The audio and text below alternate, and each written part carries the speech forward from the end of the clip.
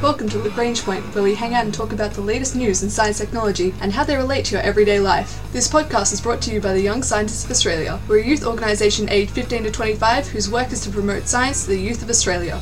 This week we learn about some new sustainable programs and initiatives to help improve our environmental footprint.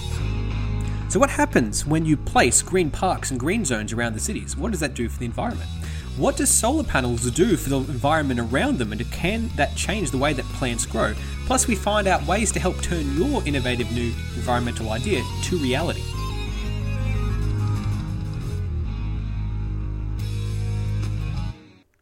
It's easy to see why everybody likes solar panels.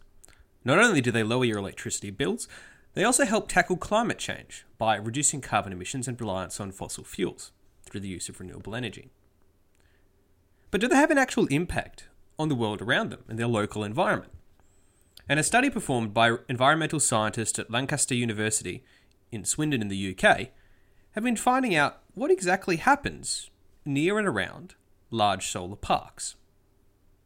Now, the study has found that the solar parks themselves actually start to alter the local climate, and they can actually reduce the temperature around the park by as much as 5 degrees Celsius during the summer, and the effects vary based on the time of day and the time of year.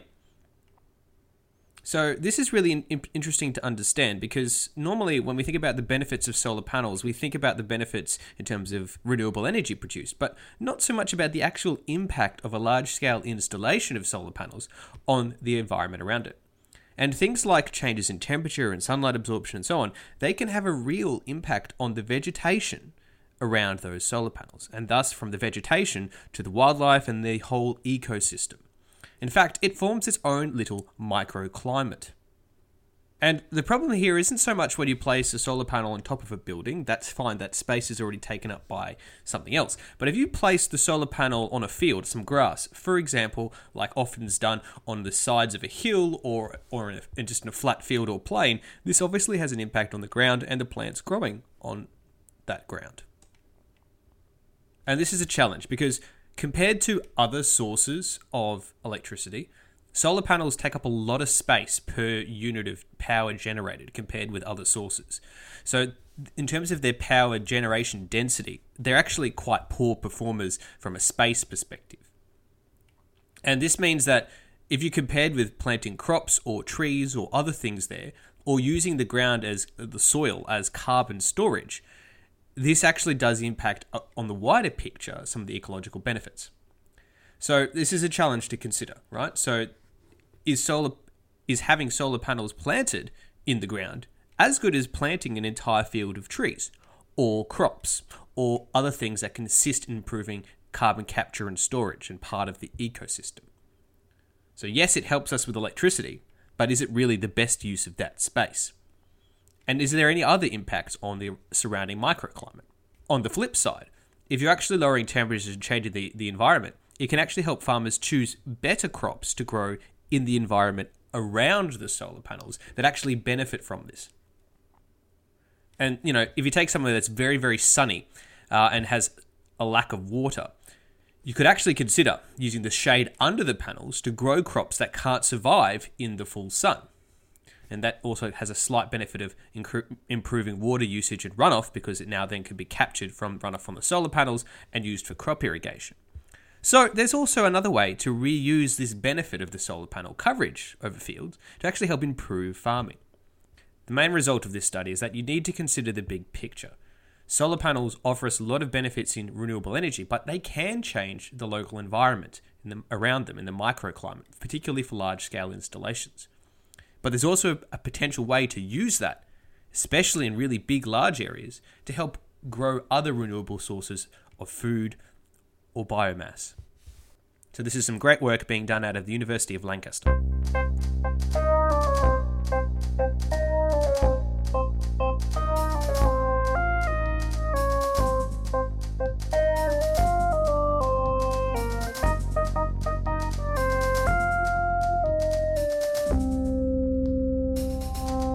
So when we think about sustainable use of land, one of the biggest, challenges is the situation with palm oil. So for those of you who aren't aware, deforestation is a huge problem in areas like Indonesia, Malaysia, and other places with great forests, or maybe South America like Uruguay.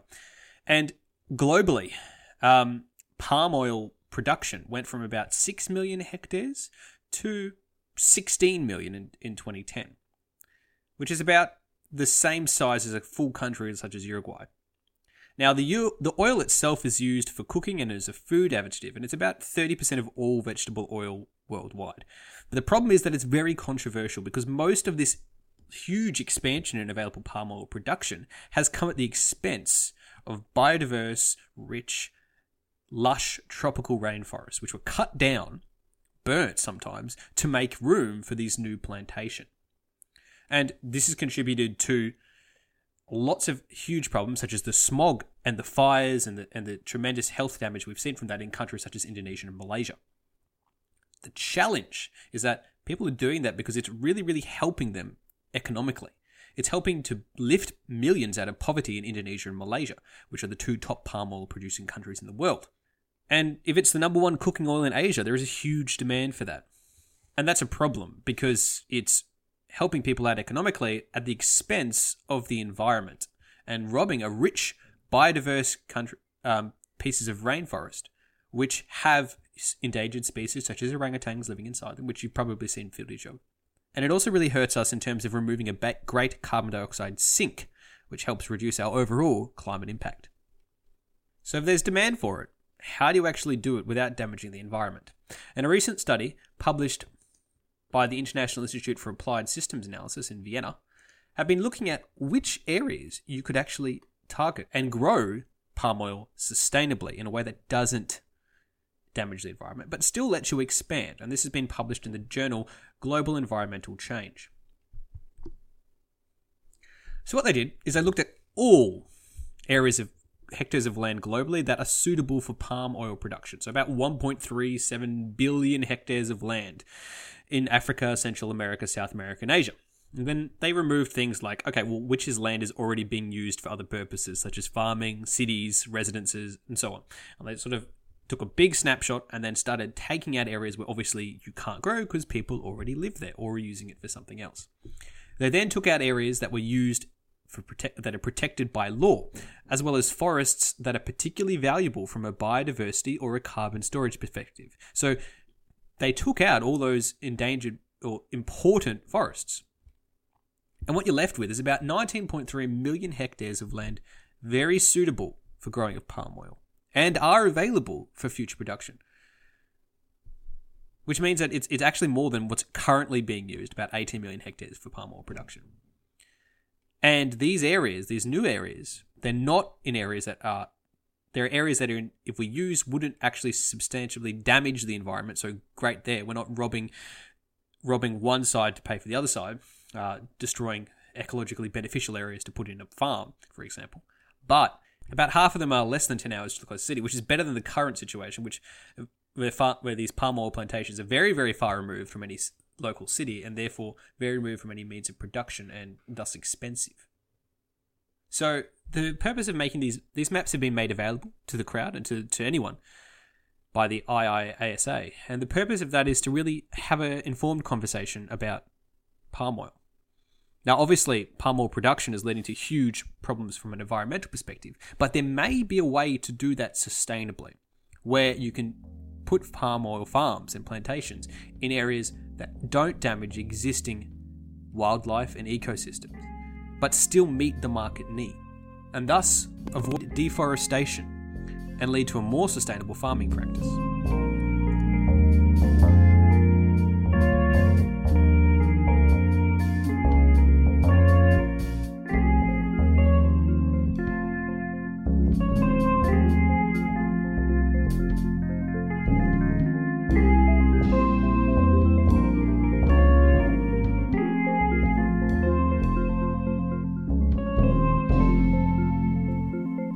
There are a lot of great and interesting projects to help improve the environmental friendliness or the green amenity of areas of our cities. The conversion of old dead space, either ex-industrial space or unused things like train tracks or so on, into parks or environmentally friendly areas This is part of a process that's known as greenification of cities. Places are becoming more and more green.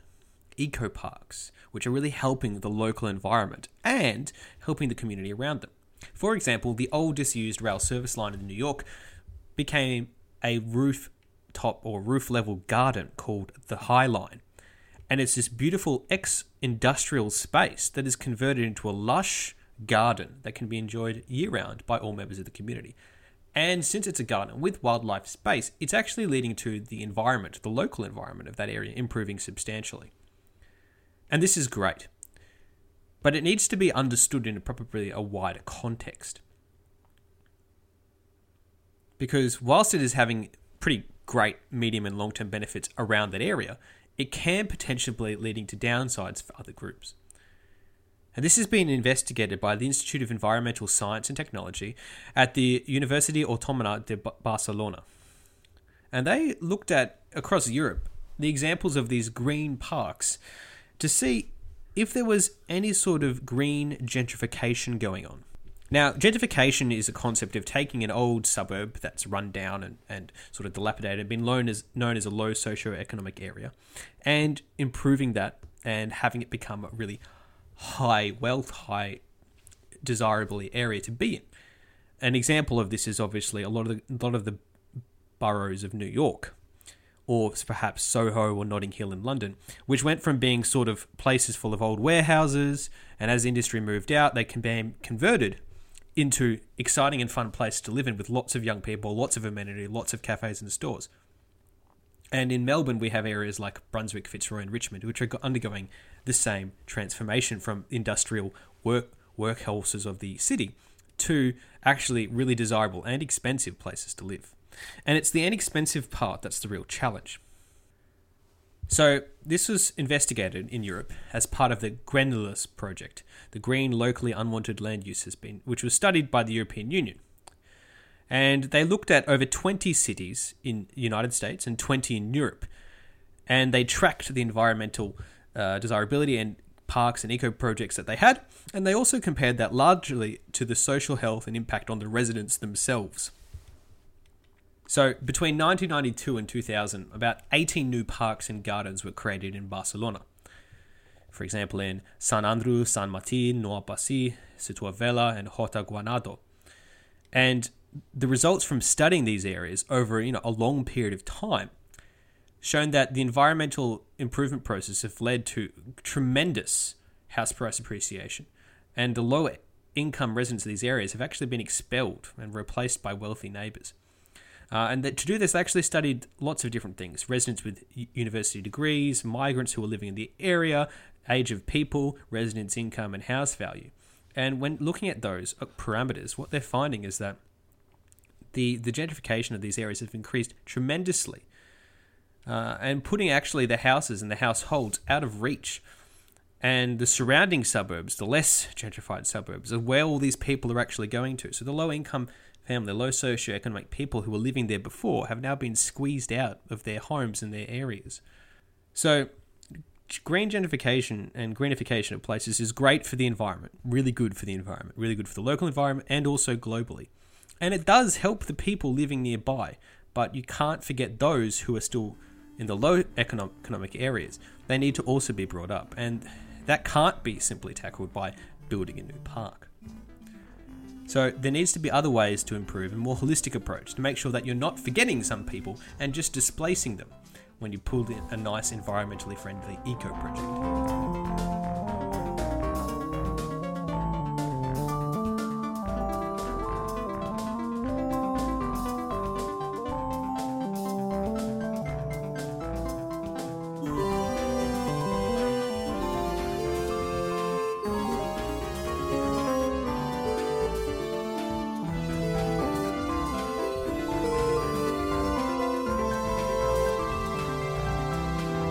So what do you do if you've got an idea and you want to help change the world and you want to help improve the situation for people, either environmentally, economically, or sociologically, and you've got an idea but you don't know where to start?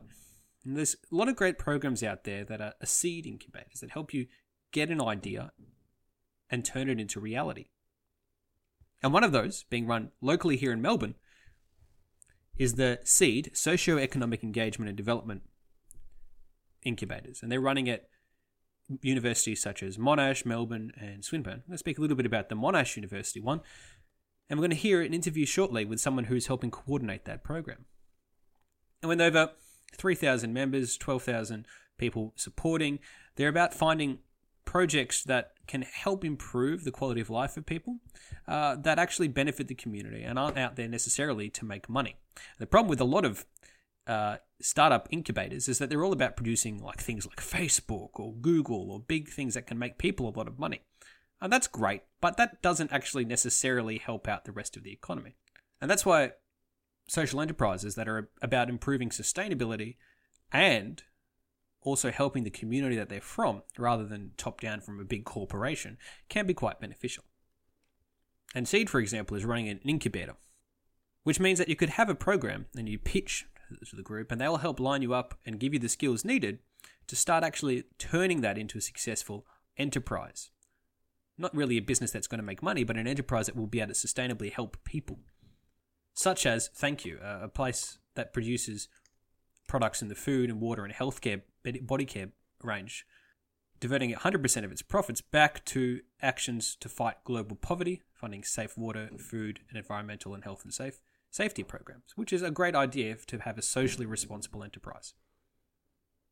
So we spoke to former contributor to Lagrange Point and current head of social enterprises at Monash Seed to find out a bit more about what this incubator program is and what the aims are. It stands for Socio-Economic Engagement and Development, and this incubator program, like all incubators, if you have an idea for a business, come in. This is a 5-week program, and there's one session each week, which gives you a different skill. Great. But Seed in particular has a massive focus on creating social good through financially sustainable means, like small business. Yeah. So if you have an idea for a business that will do something good, create a social change, make a positive environmental impact, this is an incubator specific to that. That sounds really amazing. So what are you involved in? What's your pitch? I'm helping organise, yeah. Oh, that's cool. It's all right. So I thought you were having a pitch as part of the program. Oh, no. I want to do something one day, but this is not the day. Okay, so you're more like facilitating this, helping facilitate this program. Helping facilitate it. So who's running? Where's the money coming for this? The money is coming from, we've got a little bit from Monash Bizeco. Yep. Love Bizeco. A little bit from a place called The Difference Incubator. Yep. And a little bit from NAB. Okay, so it's being incubated by an incubator. So it's an incubator created out of an incubator. It's an incubator.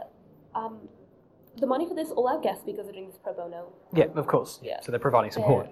Bless them all. Our prize, though, is worth $5,000, which is also subsidising the prize. Yeah. And NAB's giving us a venue for the pitch night, but apart from that, it's all free and a little bit for Seed having our bank account. Well, it's more about the program is actually trying to start things rather than literally fund, but it's more about to give people the skills and the access and the ability and the know-how so that they can start it. That's what an incubator should do. Ours is really basic. It's like it's your first step. This is my very first incubator. It's a picture book. Yeah. But the prize at the end of this, if there's a standout, they get entry into like the big one. A bigger incubator. That's really exciting. It is. I hope it works. So what do you have to do to apply, and how are you eligible? To be eligible, you need to be a university student, basically. Mm-hmm. Monash, Melbourne, Swinburne, RMIT. Yep. How to apply? There's an event. It's called the Incubator by Monash Seed on Facebook, or there's a website. It's the Monash Seed website, and you go social enterprise, and then you go incubator, and there's an application form, and also like this info pack that details what each week is and where it's going to be, and what the prize is a bit more. Those are the two main avenues, because the Facebook event links back to our website anyway. All applications go through the website. Yep. Great. So if you want to find out if you're a university student and you've got an idea that can help be a sustainable small business idea, that have a positive change or a positive good in the world, take it to Seed Incubator. Yeah. This has been the Young Scientists of Australia's podcast, Lagrange Point. This week we learnt about growing sustainable small enterprise, how solar panels can change the climate around them, along with how palm oil plantations can be sustainable and measuring the impact of green gentrification. Our ending theme was composed by Audionautics. Head to ysa.org.au for more information about the Young Scientists of Australia.